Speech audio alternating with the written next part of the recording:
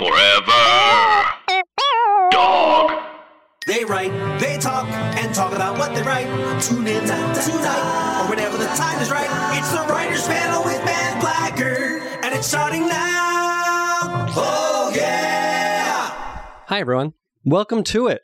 We're doing a podcast. I'm going to have you go around the table and introduce yourselves on the microphones. Tell us who you are. Tell us somewhere we may have seen your name on the television screen. And Malcolm, let's start with you. My name's Malcolm Spellman. I worked on Empire for the first 3 years. Just finished helping out my wife, who's going to come on in a minute, with Apple's first show to production, now called Truth Be Told, starring Octavia Spencer.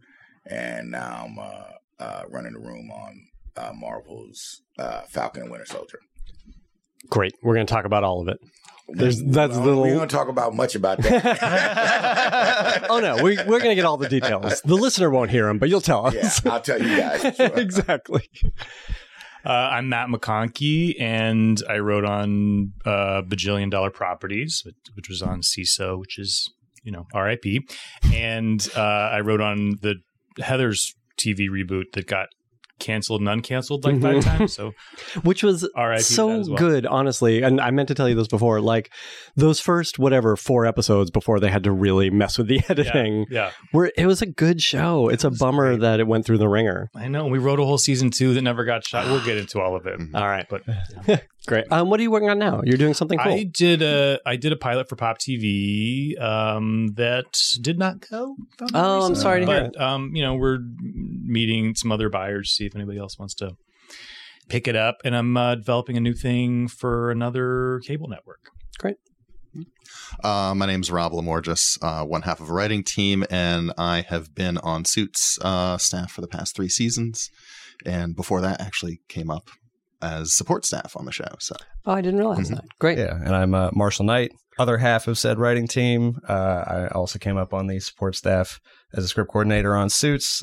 We are just finishing up our very final season in about a week. But I guess by the time this drops, we'll probably be done out in the wilderness. Do you want to just tell us how it ends? Yeah. There aren't a lot of Suits fans, right? Meghan Markle comes back. Finally. Thank you, guys. I want to start by talking about what's next. You all mentioned, like Malcolm, you're working on a big project for Marvel. Matt, you're in this sort of in-between space, which is always, I find that's where we spend most of our time as writers, and you guys are about to enter that too, coming off of Suits.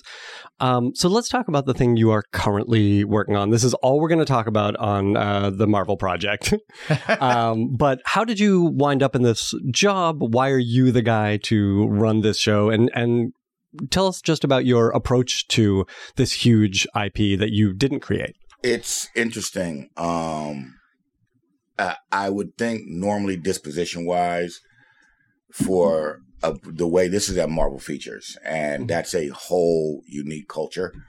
And it is super collaborative, you know what I'm saying?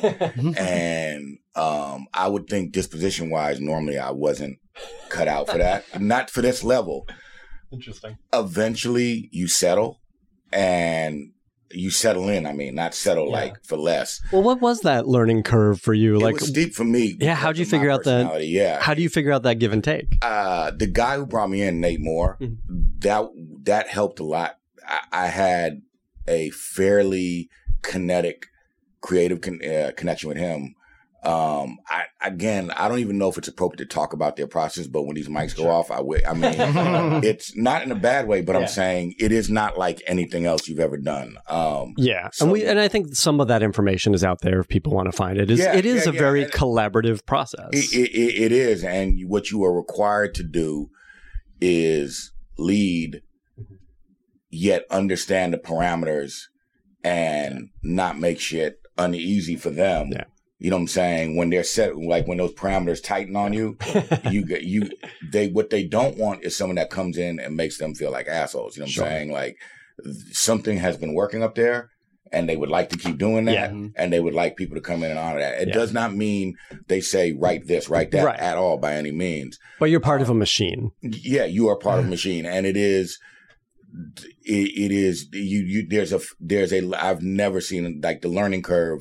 I don't know how to describe it. I've not been prepared for it, but eventually you do settle in and you learn to trust the people up there. That's great. And then it can be awesome. And you have your room together right now? Yeah. You guys are working on the season. We're going. Yeah. Where did you find your room? And also, like, what was your relationship with these characters? Did you feel like you had a good handle on this? Yeah, I think that's what won the day is ultimately my grasp of. I write a lot of buddy cop two-handers, like in features, whatever, right? So it's a thing I understand. And then particularly turning a black man, and we're going to cut that.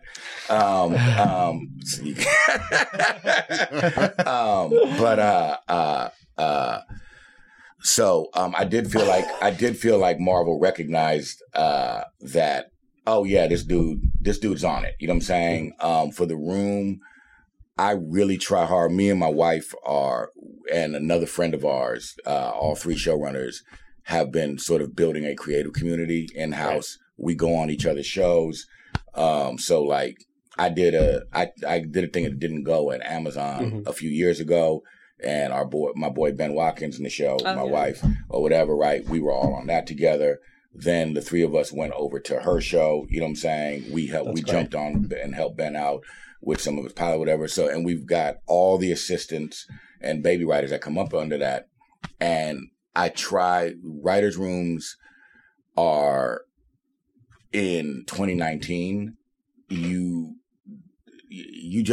do think you have to mix very carefully with people you know and then providing new shots. But I don't think you can be frivolous with it no more because, you know, people like Twitter and, you know what I'm saying? So, so I was super particular. This room is, it started off with 3 of mine and then 2 women that came that had worked with Ben. So it was all connective tissue. And then now, Derek Kolsteder or whatever, he writes all the John Wick movies.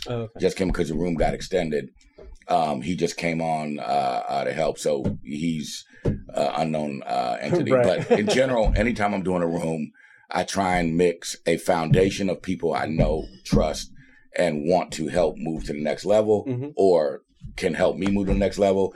And then very selectively always trying to find 1 or 2 new people who can get a shot. That's great. That's a great way to look at putting together that team. And we'll pick up there in a second and do some room talk. But in the meantime, Matt, can you tell us about this show that didn't go and the process of sort of pitching and selling and disappointment? Because we've all been there.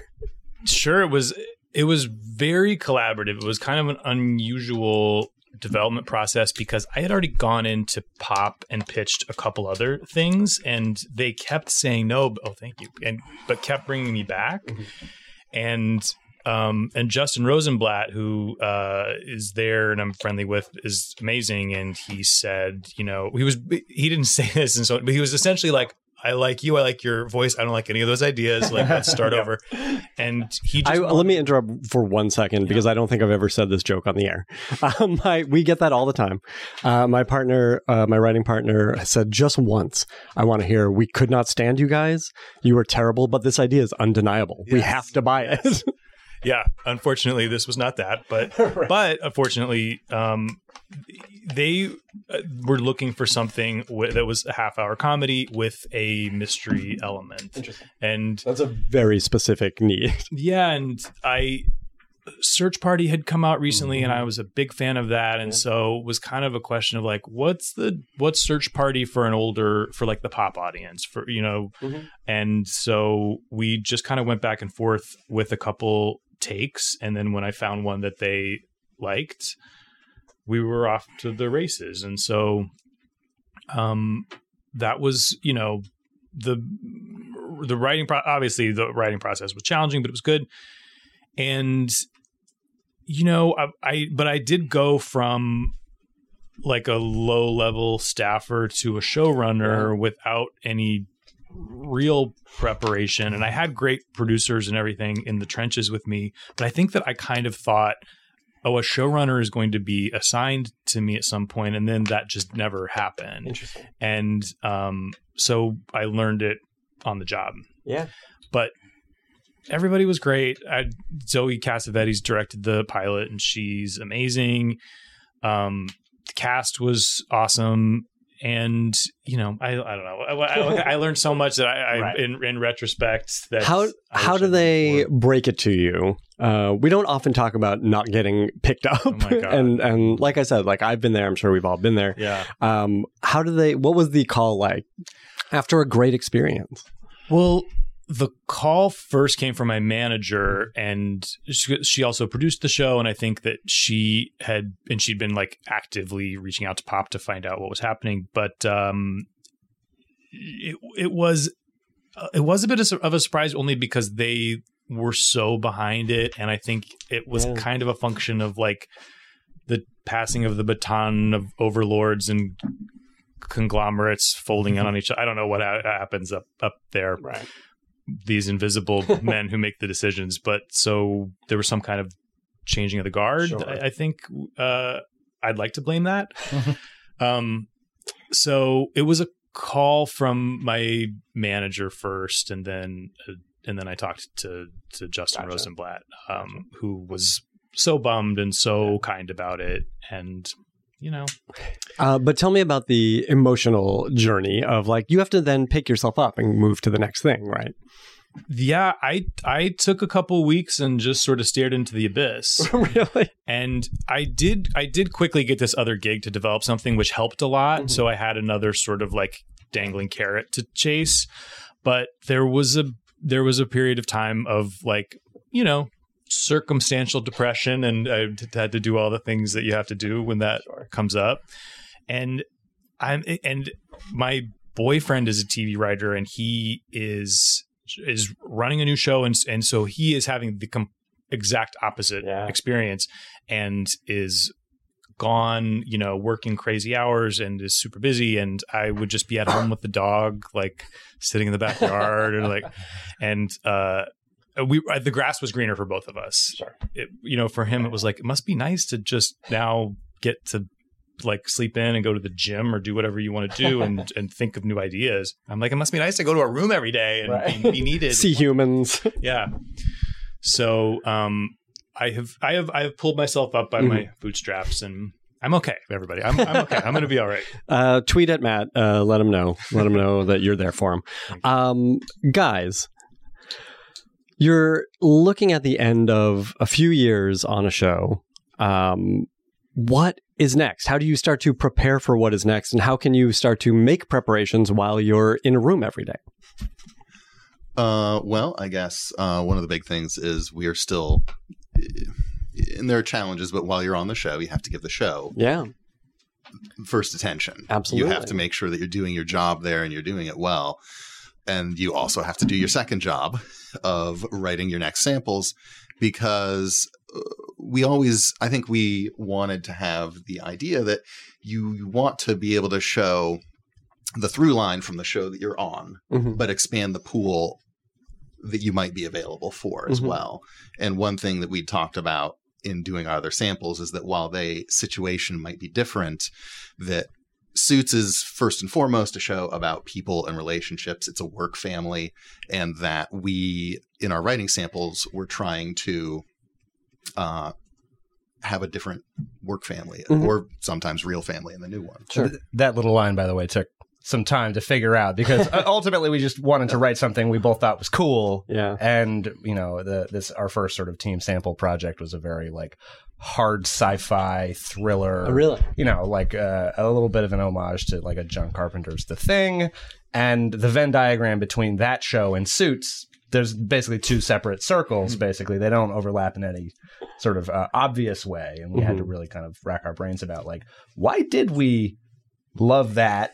This sort of like, it's an ensemble in sort of a claustrophobic location. I don't know how familiar you are with Suits, but it's actually kind of an ensemble in sort of claustrophobic, just like much more beautiful, aspirational locations, basically. And we realized that, a group of people being sort of put together under intense circumstances was a through line between these two things. And then we actually sort of found in our next sample, what there were, again, a very different sort of tonal kind of context, a sort of like comedic, also sort of aspirational, like, you know, the Beverly Hills of Dallas with like a criminal undertone, Coen-esque thing, which seems very different from those first two projects, but is still about these groups of people coming together under sort of intense circumstances. And then the second half is preparing our material, but the other half of trying to move on is essentially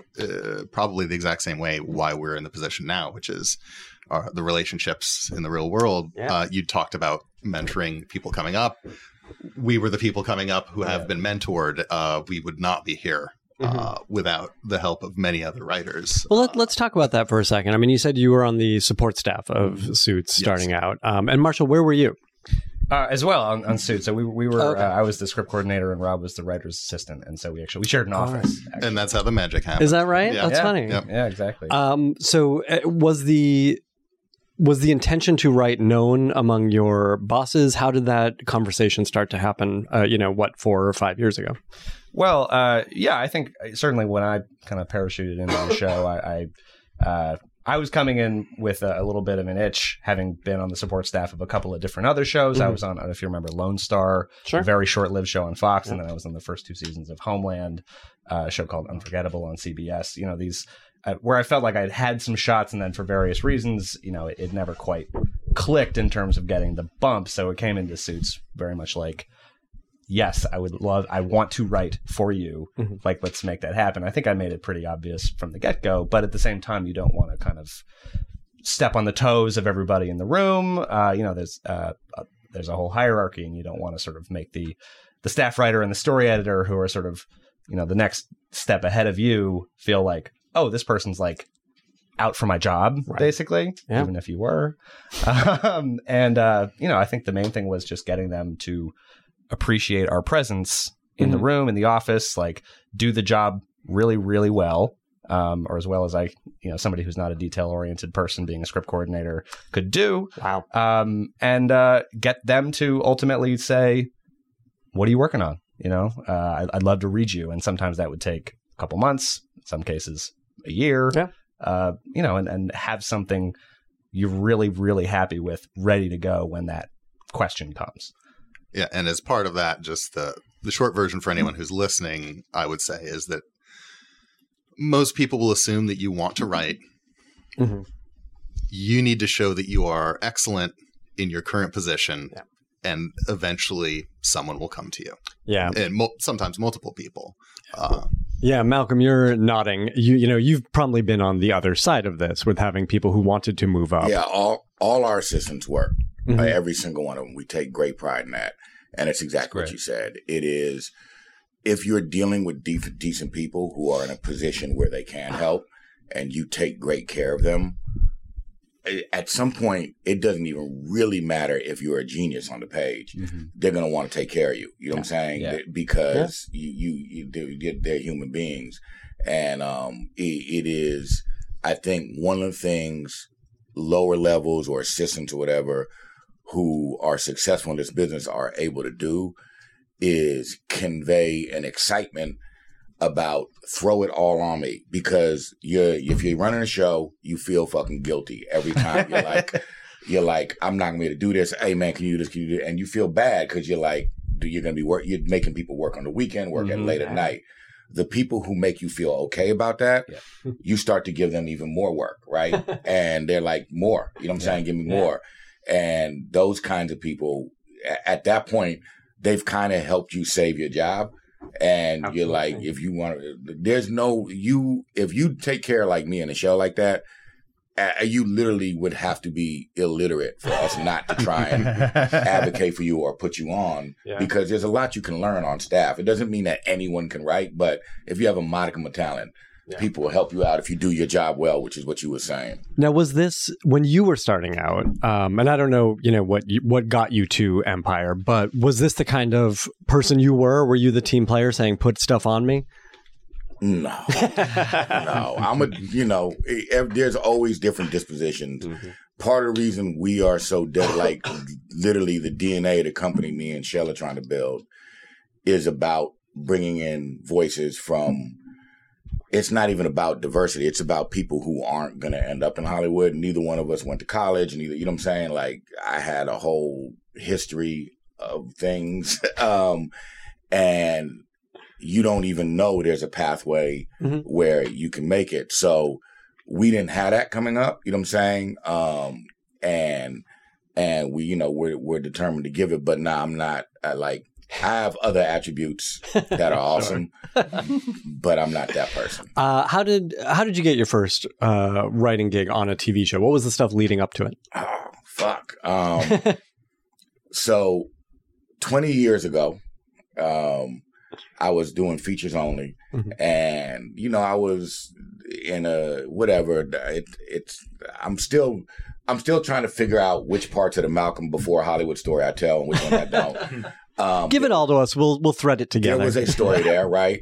And I broke in with a spec. And it was literally, it's still to this day the best experience I ever had in Hollywood.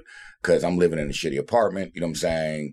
I'm a knucklehead. I don't have nothing going on in my life.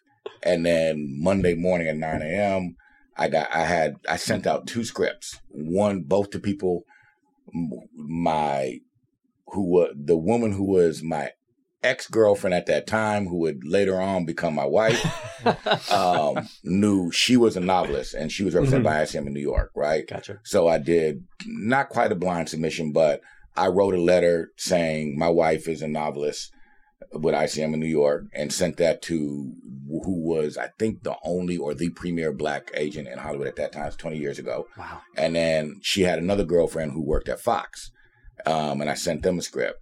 9 a.m. Monday morning, this woman, Jean Williams, who, you know, I wish she was still around, but she left the business, was like, hey, dude, where are you at right now? I'm coming to you right now. I want to sign you. I want to get shit made. You know what I'm saying?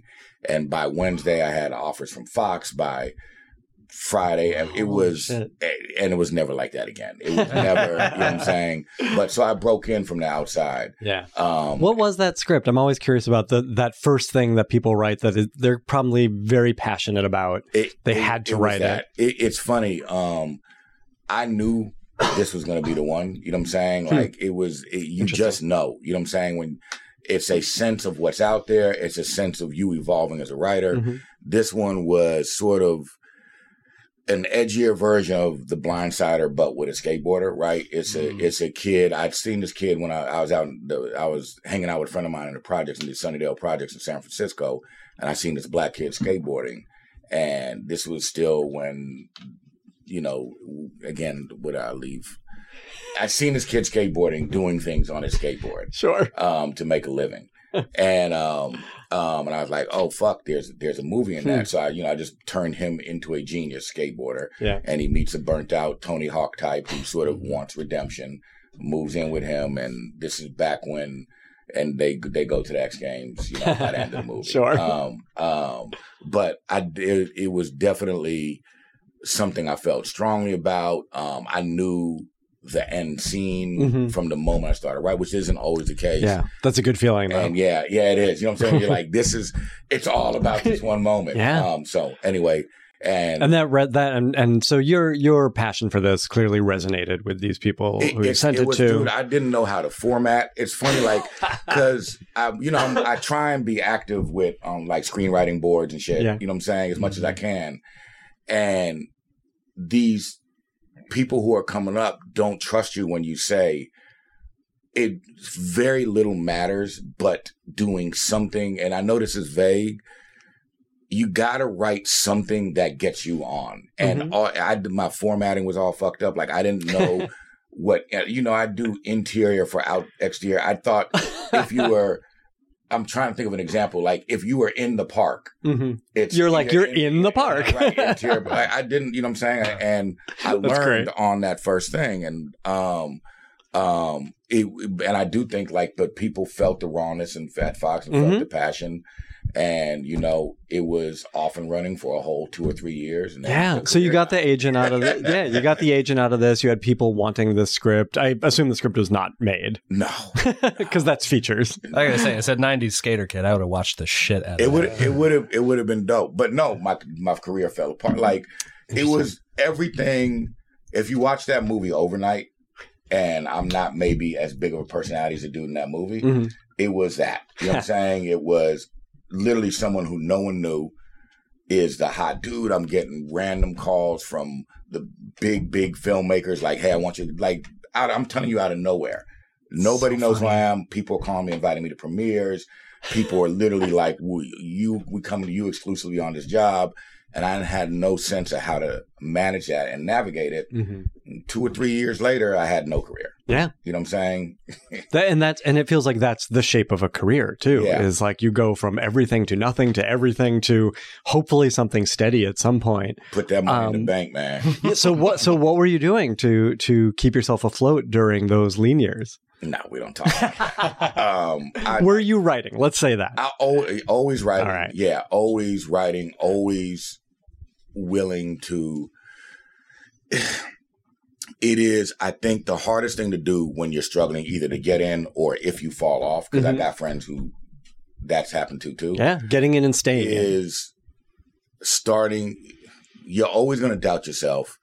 It's this, is you start. I know everyone's heard this a million times. You cannot write for the market. I will say this. There are some people who get paid a lot of money who in the beginning of their career thought like that. And those people are magic. They're just like this. Oh, this is what the market wants. And I will do that. And it works out. But 99%, but what happens when you're struggling is you start to doubt yourself. People are telling you, this isn't what people want, but it's what you want them to do. And so you start to hear those voices and you go off the rails. I stayed pretty consistent about only writing, you know what I'm saying, what I believed in on spec. That's great. And that shit still didn't work. You know, ultimately someone had to give me a hand back then. There was I went 4.5 years with no work. Wow. You know what I'm saying? Yeah. I lost all my reps. All that really? Shit. Yeah. No kidding. It is, you know, there's no, for better or for worse, there's no right way in, there's no right way back in. Absolutely. And we say that time and again. And, you know, I think the stories are valuable to understand that is, you know, there's a struggle there, you know, tenacity is a huge part of making it in this industry. And sometimes even that doesn't work. It's, you know, like the kind of cats I hang out with, right? I think I do. The thing that is misguided, and I didn't notice till I met them, right? I work really fucking hard and it takes a lot to knock me off. Like, I get depressed and all that shit, but I did know this. Multiple times in my career, I've thought this isn't going to work out. And I was like, I will just keep writing out of spite. You know what I'm saying? I'm just going to keep writing specs and fuck them. And I'll make people who don't want to read them. You know what I'm saying? Then you meet successful people and you're like, man, they are not fucking around. Like, if people who are coming up had any idea how intense their competition is, they are not playing, dude. The most talented people who seem like artsy fight, they are killers about making it happen. Yeah. In sort of every aspect. I think this is a really important point. And I think all of you guys can speak to this, but like, as part of the WGA solidarity stuff, I've been reading a lot of scripts from rookie writers, and the bar is really high. These scripts are really, really good. And I think if you, like, as a starting point, if you want to make it in this business, your script needs to be really, really good. You need to care. You need to bleed on that page. And then the other half of it is exactly what you're talking about, Malcolm, is like, it's a constant hustle, you know, and there's always someone pushing harder than you. Yep. And that doesn't mean to be pushy, but it means that, like, they're constantly working, right? It's an energy. I mean, you guys were on Suits and someone felt the energy. They're like, fuck, you know what I'm saying? These dudes aren't playing, you know what I'm saying? And you need that. It's so hard to get anything going and it's so hard to keep anything going. if you meet people who aren't fucking around, you need them in your orbit. And I don't know, it's like you're saying, it's very hard, like when you said not being pushy, but push. But being clear, put I guess. into words. Yeah. But when you meet people, you meet assistants and script coordinators, and you're like, oh, this person, if I threw them in at Microsoft, they would figure out a way to run it. Yeah, it's really true. It can be tough to balance, I think, when you are, I mean, as I think many writers are, naturally, if not neurotic, like you're very self-critical. You're always like, that script isn't good enough. It's got to be better. You know, I'm not one script I've ever called finished. I actually think it's finished. So to have the confidence to walk up to somebody who, you know, could be, you know, have your next job in their hands and be like, not only am I going to work hard, but I am great. I believe that I am great. My material is great. That can be tough. You know, I mean, I don't naturally have that sort of outward, you know, look at my shit. Look at how great the material is that I'm doing. So you have to go back and remind yourself, you did all this work. You've been working so hard, and that's what makes it good. Yeah, I think that's a struggle that most writers deal with. I mean, Matt, you've been a performer as well as a writer. Is that right? Yeah, I came here as an actor, which I'm putting in air quotes, because I would get like a bone thrown to me enough to keep me going. I would get like a commercial every couple of years or something. But so there was a decade of my life where I was mostly like drunk at the Abbey and like working like personal assistant jobs, and you know, I was sort of in that hamster wheel. And then, but through that, it was really through failing as an actor and trying to write my own stuff and getting involved in the UCB and like dabbling in stand-up and improv, none of which I was good at, but I learned so much from it. And the biggest thing I learned was when I started writing, you know, my own stuff just as a vehicle for myself to perform, was that I was just better suited for the writing part. And it just took me a long time to realize that. And when I sort of like came out to my friends as like, I'm gonna pursue TV writing now, no one was surprised. And I think that you know, people who knew me well were like, almost like, finally, it was both of my coming outs in life have been very anticlimactic. Everyone's like, everyone's like, got it.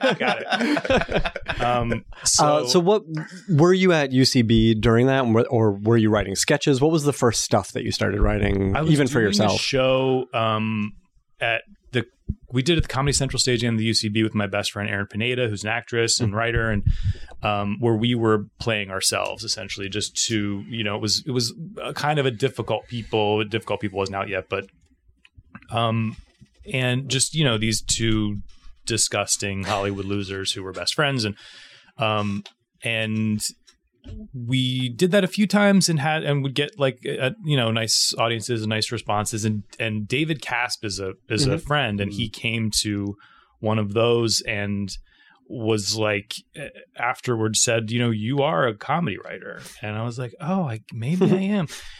And so he was saying you're broken. Yes, exactly. He was like, oh, you're a piece you're of meant shit, for just comedy. like I am. And so he became a little bit of a mentor, and he hired me as a writer's assistant on Marry Me. And so that was my first. And so I sort of worked my way up in rooms as a writer's assistant and on shows that kept getting canceled. But that must have been a crash course for just how TV works. It was the best. And I tried really hard to not, because I was so aware of I'm sure you guys have seen this, but that I didn't want any perception of getting special treatment, because I, you know, was friends with him and friends with the cast. And so I really did try to keep my head down. But there was, you know, then as I start to build my confidence, I, you know, of course was writing my own stuff and hoping to get it read. And I do remember like asking one writer to read something that in retrospect was so not ready. And my approach was so not, it makes me, I'm like feeling nauseous thinking about it right now. But you know, yeah, that was. And were you writing all along as you were doing that assistant stuff, and then, you know, in doing whatever all the other stuff? I was writing all along, and then on Bajillion, I actually started as the writer's assistant and script coordinator, and then and was doing a lot of writing then, and then got promoted in the second season. And so by the time I came out of that, I had material that was better, and I had a staff writer credit, and so that made it easier to you're sort of legitimized. You have a little momentum behind you. We were talking about Bajillion before we started rolling. Let's recap that on the microphones for a second, because it was a great show and it was an improvised show. So what is there to write? I know it was weird to tell people I was a writer on what everyone knew was an improvised show, because what were we doing? But it's weirdly almost a bigger challenge, because there was a lot of writing involved, because we're writing the outline for a season arc for the series regulars, like a workplace story. And then the format of the show is very guest star driven, because it's brokers taking crazy people out into the field to, buy and sell houses. And so it also had to be, it was like serialized, but also had to be super modular. And we had to break full stories, but they had to be so clear and clean that an improviser could come in and you could just tell it was like Zach Galifianakis could drop in for an hour, and you have to be like, okay, so the character is this and the general game is this, and we wrote some jokes, not that you have to use them, but here they are. So it really forced you to get so clear about what the point of the scene is, what both people want. It was kind of a great boot camp. Yeah, and that's something I kind of wanted to talk to everyone about, is like, let's dig in on process for a second and learning that. I feel like there's always sort of a light bulb, whatever part of the script writing process it is for you individually. And it sounds like that was that for you, is the intention of the scene. What was it for the rest of you? Tell me about, learning to overcome the big challenge, or having that light bulb moment in the script. It's funny.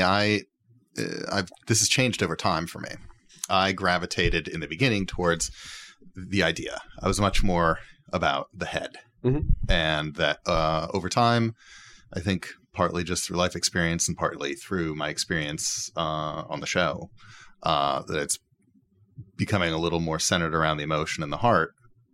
This last one, we had the initial idea for it, but it was really just the premise. And then this is the first time I've done this. You always do this work. It's just what order it happens in, I feel. And so this one, we started with the characters first, and we built out the characters, the wants, the needs, how they present themselves to the world. And then we went from there. And there were moments in the writing where we were stuck at a certain point where we knew, we kind of need this to happen. You're like, I know how they'd react. And it actually made certain things that I think in the past I would have been sticking points within a scene very easy, because you knew, that's what's going to happen. And then, then you're stuck with the problem of, then now what's going to happen? But it really is stemming more and more from what would these people do. What did the material that you two put together beforehand, whether it's an outline, whether it's character sheet, pitch document, what did that stuff look like that led into the script? Or do you just start writing? Well, actually, Rob, because I can't remember where specifically this sort of the character tree format came from. Do you remember where we picked that up? Yeah. Marshall, turn. Sorry. Well, Rob, go ahead. Specifically this, what we use as a template, and there are many different ones that one could use, but actually was the Film Crit Hulk screenwriting book. He has a whole just elements of character thing. But as far as do we just start writing, no, TV has conditioned us. We do the full outline. So we have a full beat outline. Then we have a prose of the entire scene. So you have the in, the transaction, the out, all of that stuff will be planned before we ever start going into, scripting scenes. And we are big fans of the gigantic, colorful sticky note. The 3M Corporation makes these gigantic Post-its, and they're the best thing. Not a sponsor. As long as you have. Could be. Yeah, exactly. We wish they would go back to some of their classic colors. But yeah, I mean, usually what we'll do is we'll have, 3-4 colors to sort of denote like, either a character or a plot line. And we do the outline in basically like one or two sentences on a card, throw that up. And sometimes you'll have, well, we know what the first 4 or 5 beats of this story are. We know how it ends. We know what a couple of the tentpole, maybe act out moments are. And then start sort of filling in until you go, okay, yeah, we've got about 30, 35, beats up there. Let's see if we can't break that into acts that make sense. And then, by the time you have that transposed into, a Google Doc with some of our other more generalized notes about character or, scene work stuff that we'll have had brainstormed, we'll slap that in there and suddenly you're like, oh, this is effectively a written outline and just very kind of janky prose. And then sometimes, I've always liked just throwing the outline directly into final draft. So you basically can just go start essentially like converting the prose into, a couple runs of dialogue, but you can also then, you have the whole skeleton in the doc. So you can go, you know what? This scene is setting up this fight that's going to happen in Act 4. I'm going to jump to Act 4 and I'm going to start writing that fight. Oh, cool. So sometimes, I don't know exactly where our final, which scene we finished with, but I don't think it was the last scene. And almost every time I've written my final scene, it's kind of an anticlimactic, like, I'm on page like 35 and I just finished like what's usually was the hardest scene to write. Right. Got it done. So that felt good. But then I go scroll. Oh, I guess I'm done. Cool. Right. You've been filling in as you go. Yeah. That's cool. It's a good idea. And again, like there are no rules to this. Right. Right. Like do the process that works for you. Malcolm, it feels like you kind of knew who you were as a writer before you started in this world of television. Did you know your process? Did you know the way you best work? It's interesting because I definitely have consciously tried. Yeah, I think I had an identity as a writer and I believed in myself, you know what I'm saying? And my process has constantly evolved. It's very different for features than it is in TV. Very, very different. I have not found much consensus from the screenwriters I hang out with on anything from theme. Do you need to know it before you start writing something or afterward? All that shit. And it's super important, I think, for up and coming writers to be open and discover their own stuff. I have a hard time with the idea of screenwriting gurus and books and stuff because they fucked me up. I read them and thought they meant something. And then you hear Ted Elliott say you have one job as a screenwriter, which is to be interesting. That will fix everything. Yeah. And it is fucking true. Like if you are just making sure you are interesting, your structure, the end result of your structure will look like so many other people's structure because those writers went through that process. But the classic films and shows that have been diagnosed by all these people who break them down, most of them people didn't have that stuff. Right. So like for features, I'm now at a place where it was either you or it was you who was saying, that exercise on bajillion of ad-libbing force you to get clear. That's my biggest problem as a writer. It is when I'm in a position where I'm doing a lot, if I'm like overseeing scripts on a show or whatever, that's definitely the biggest problem from other writers. As simple as this is about to sound for features and TV, 90% of your issues are going to be lack of clarity on what the character wants. You're going to think you know it. You're going to be able to tell people you know it. And then when someone hands your script back to you and says, what does your character want in this scene? What does your character want in this episode? What does this character want in this movie? You're going to crumble.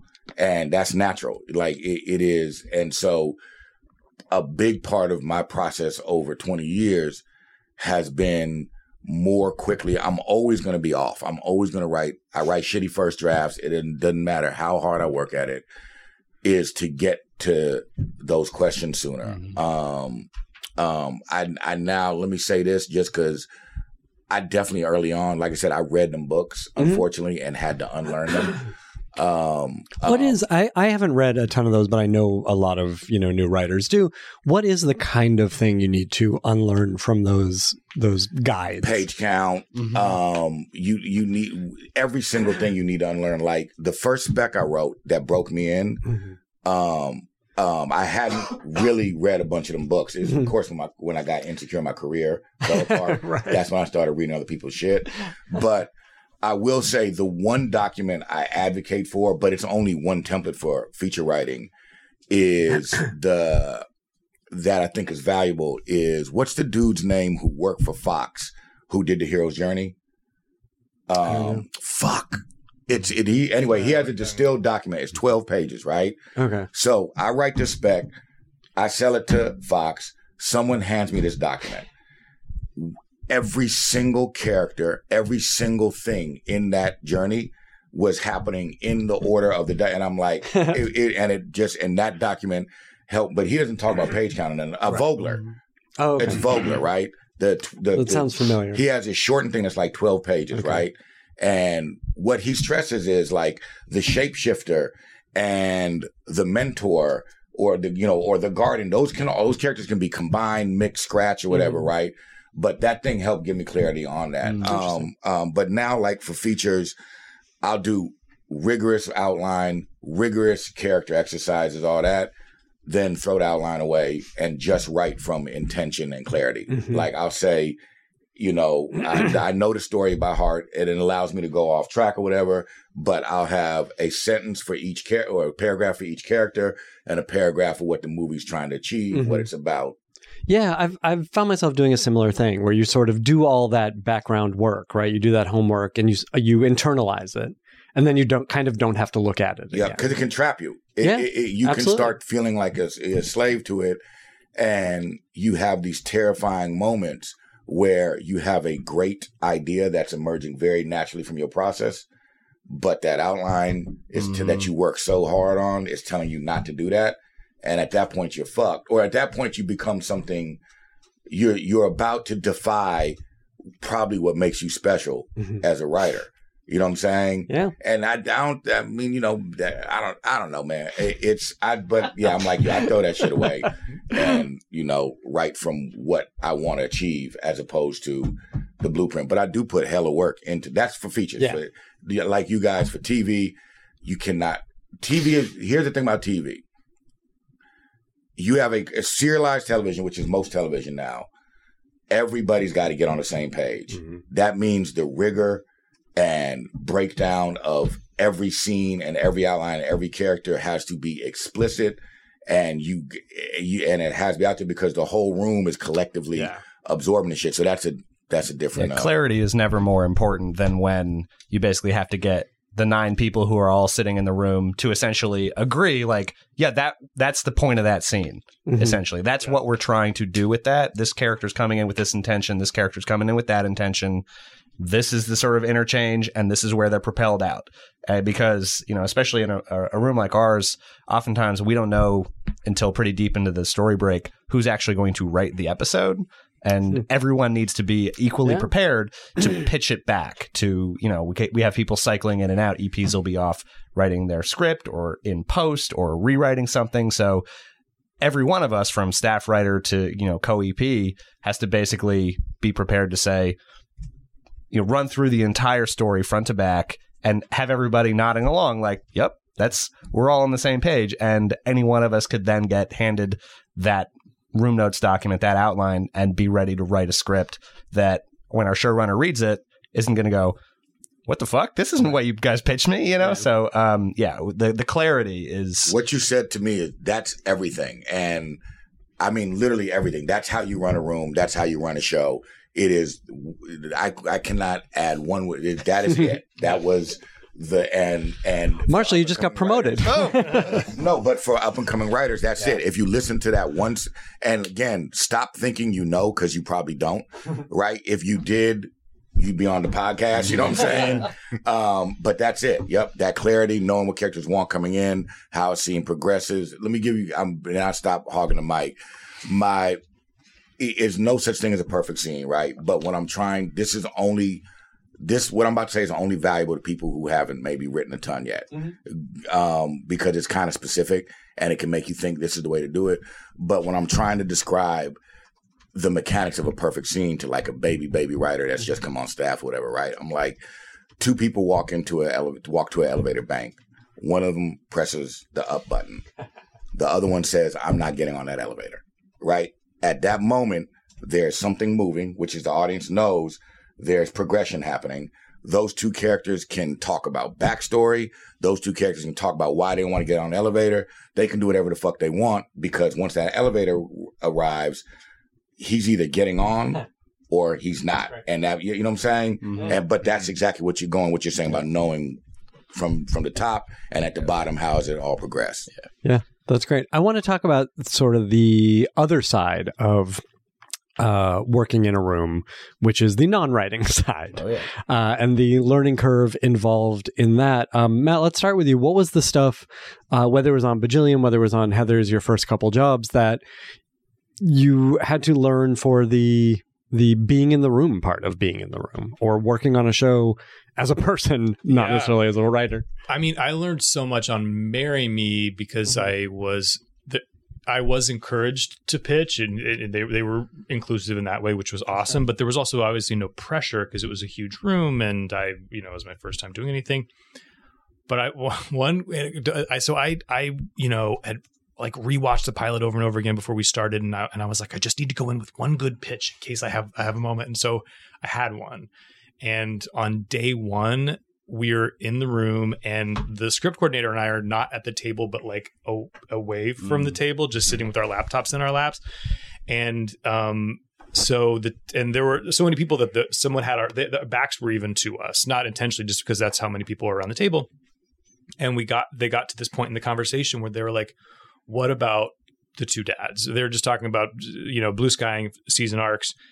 And there was a silence. And that was exactly what my pitch was about. And I was like, I have something. And just like, all bodies slowly turned toward me and they opened up. And I pitched it very badly, but they did end up doing it. And so I don't think I pitched again the rest of the entire season. I was just riding on that one little victory. But, I mean, that was such a, like, they were just like machine gun joke writers, and the funniest people in the world were in that room. And so I was just kind of soaking up, being around them. And that thing of learning when to speak too, and being able to read the room can be difficult for a lot of new writers. And what was interesting about Heather's is that other than our showrunner and the other EP, Annie Mebin, we were all at the same level. So, and it was a mix of people who had been in rooms and people whose first time it was, but for all intents and purposes, we were all at the same level. So there wasn't the same pecking order. It was more just about general like politeness and knowing when to speak, and knowing that you're just there to get the showrunner's vision executed. You're there to help, and the more you remind yourself of that, the more the less weight it feels. Like this is not about my brilliance. Like the most brilliant thing I can do is just like be helpful when I can be helpful. Yeah, I think that's the best advice you can give, especially to someone new in a room. You guys sort of knew the people that you were entering the room with. Did the relationship change? Did you have to redefine who you were in that room as staff writers? No, we were very lucky. When I was writer's assistant, you were script coordinator, but when you weren't putting out pages, would often be in the room. We were explicitly told pitch. When the upper levels were off doing other things, obviously sometimes covering set, etc., and the room had less people, we were told pitch away. Right. And it was always, as writer's assistant, it's funny, you get the physical things. Our show, the notes style very much is full written record for the most part. And sometimes people are throwing out dialogue.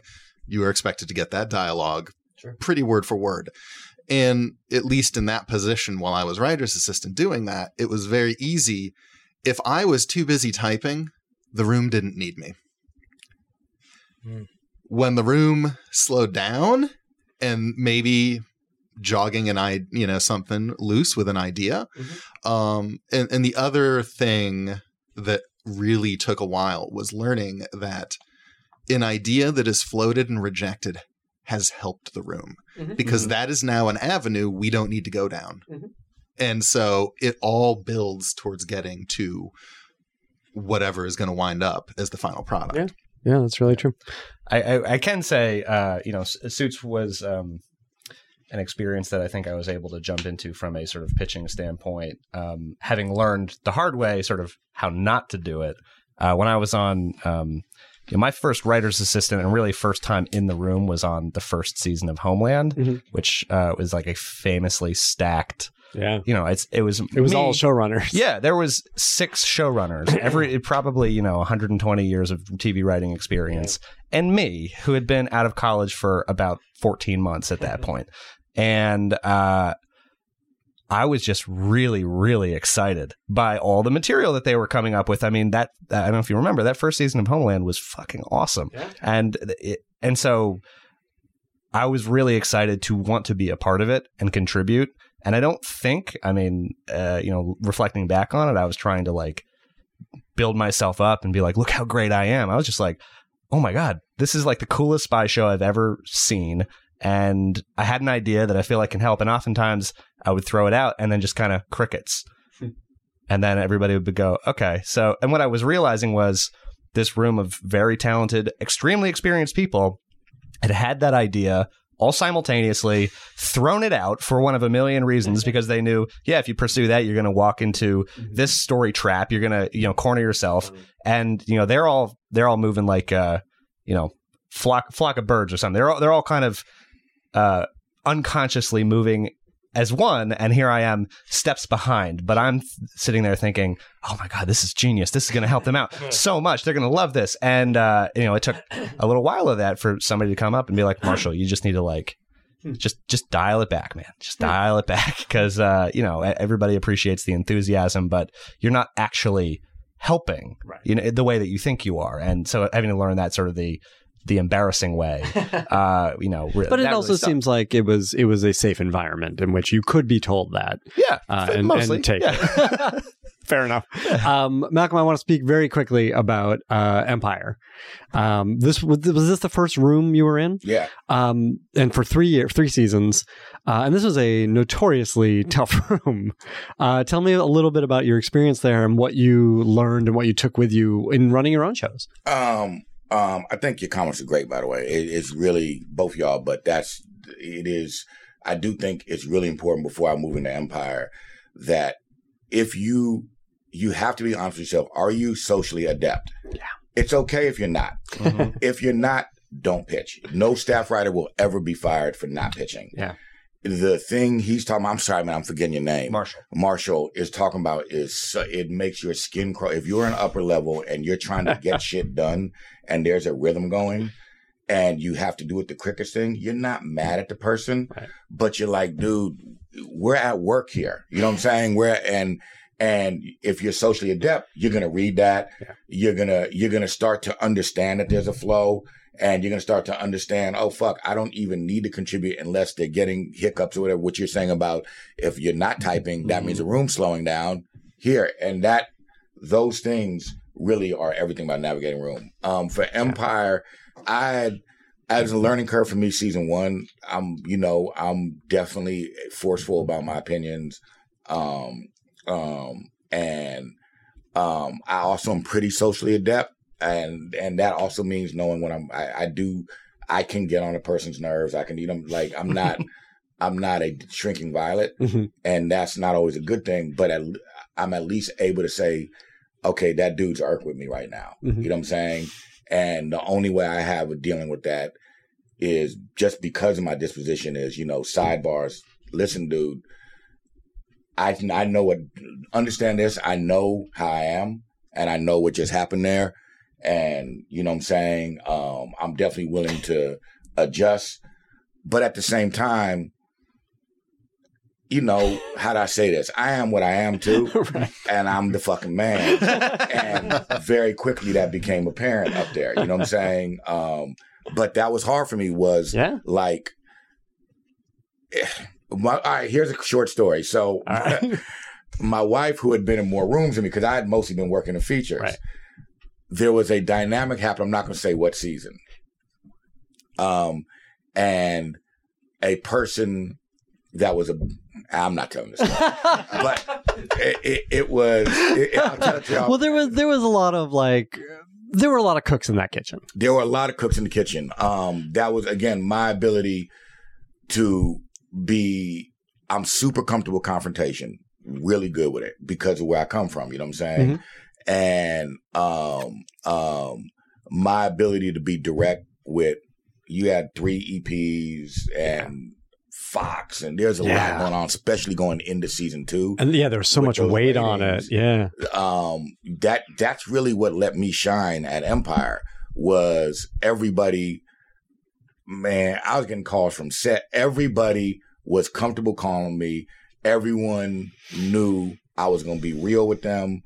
I at some point, me, Danny, Lee, and Eileen, all separately on individual relationships, had enough trust in each other that I could pretty much say whatever I wanted. And when you're dealing with the kind of pressure they was dealing with, that's valuable to have somebody there who is like, I'm not messy. You know, someone can talk shit about somebody. I'm just not going to get back. I'm going to talk real.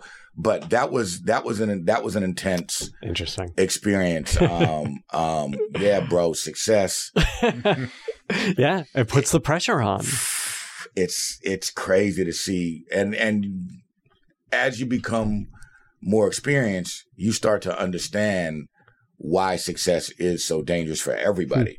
Because everybody got a boss. Yeah, somebody is getting a call about that 7 in the demo, saying, "Do something to make sure we keep that," as opposed to "Don't do anything," which is the right answer. Do what you've been doing. How the fuck can anyone? I mean, that call's coming. You know, I don't know, fucking Rupert Murdoch or something. You know what I'm saying? So at some point from on high, it's do something to keep that. Yeah.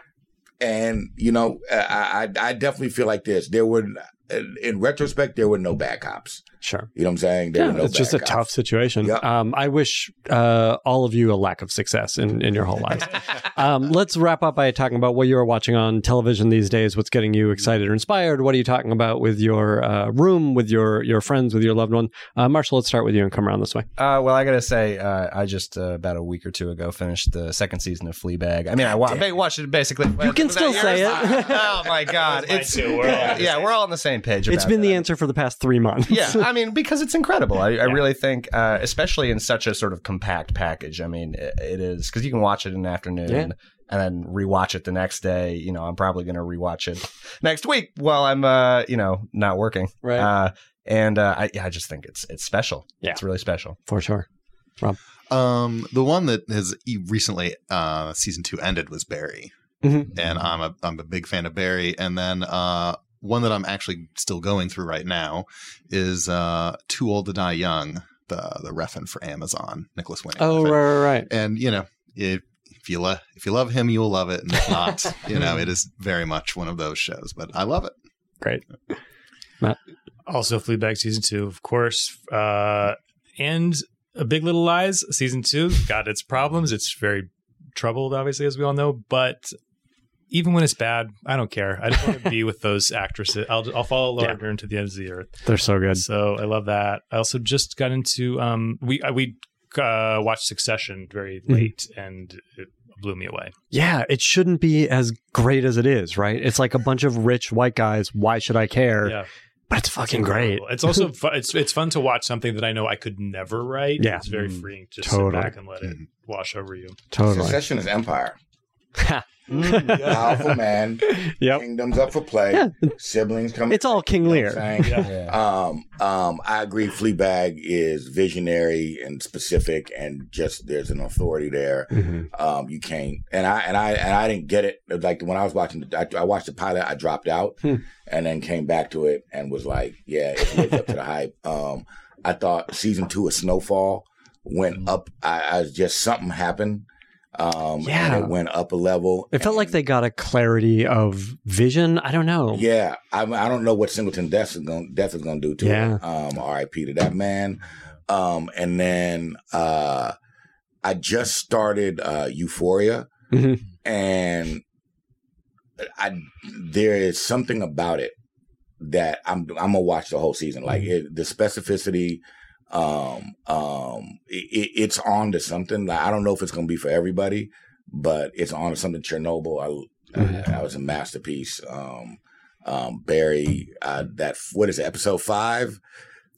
Oh, with the kid. Yeah. Oh my God, dude! I was rolling. It is. I'm watching a lot of shit that I like. There's a lot of great stuff. Yeah. I mean, this is even as we're oversaturated, there's still great stuff to find. It's an exciting time. Thanks all for being here. I appreciate it. There was a lot of great stuff today as well. Please come and talk to us again sometime. All right. Thanks for having us. Yeah. Forever Dog. This has been a Forever Dog production. Executive produced by Brett Boehm, Joe Cilio, and Alex Ramsey. Engineered and mastered by Alex Sarche. For more original podcasts, please visit foreverdogpodcasts.com and subscribe to our shows on Apple Podcasts, Spotify, or wherever you get your podcasts. Keep up with the latest Forever Dog news by following us on Twitter and Instagram @ForeverDogTeam and liking our page on Facebook.